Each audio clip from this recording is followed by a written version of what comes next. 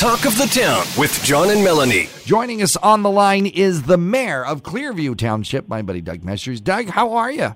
Hey, John, I'm doing just fine. You know, I was just out this morning putting out my my recycling and my compost, and yes, I can confirm with you, it is chilly out there.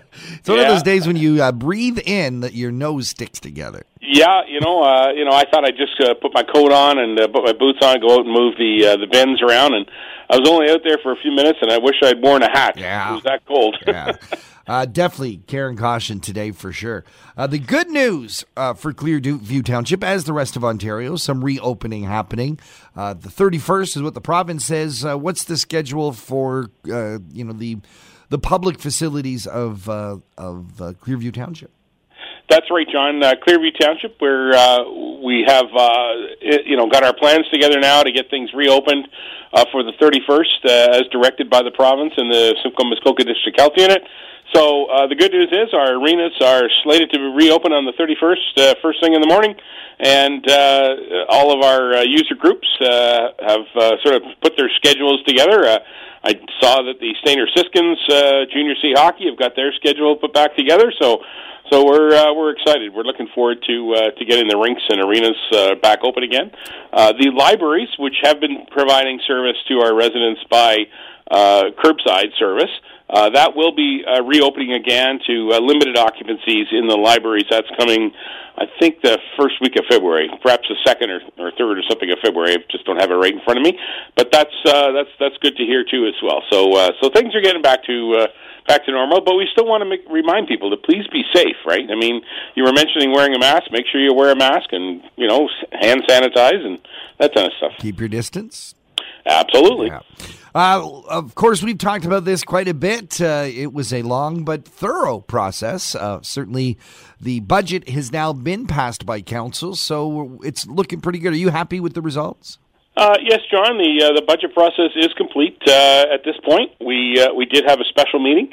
We did pass the budget at 2.44%. So that's honestly, it's still a little bit higher than I like to see it, but it's unfortunate. It's a difficult time right now with cost of inflation and simply cost of everything going up. I'm not surprised at all that the budget is as high as it is. So we are working with the treasurer. She's now been directed to go and put the bylaw together. So that'll come back to council at a future meeting where the actual bylaw will be passed, but the work is pretty well wrapped up on that.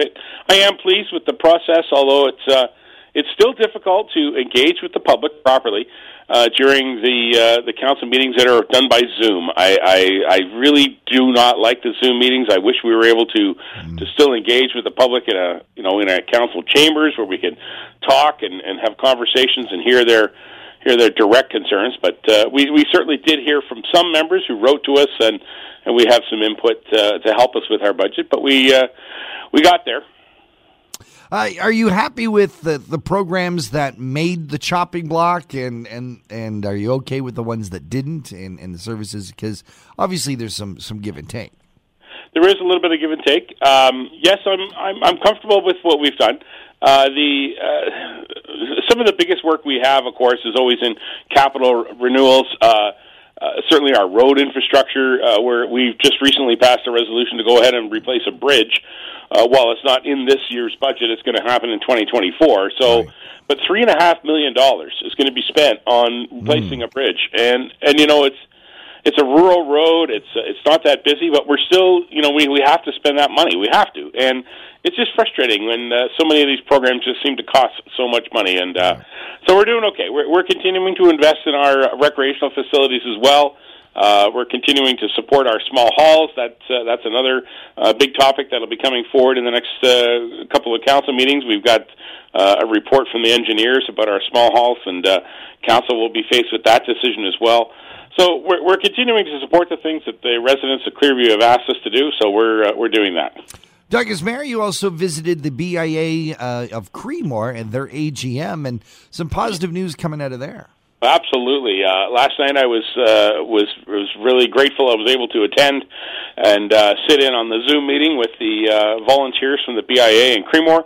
They presented their plans for summer 2022, which we're really pleased will include Friday nights in Creemore. You know, the Friday nights program that ran in 2019, where they closed off the main street and had sort of activation on the street with sometimes they'd have a hoedown or they'd have music and so on.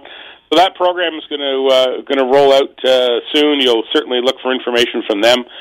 One thing that I think is really significant, though, about the Creemore BIA and this summer will be the Village Green project that we're underway. If you recall, the old TD Bank building came down, and we've rehabbed that park.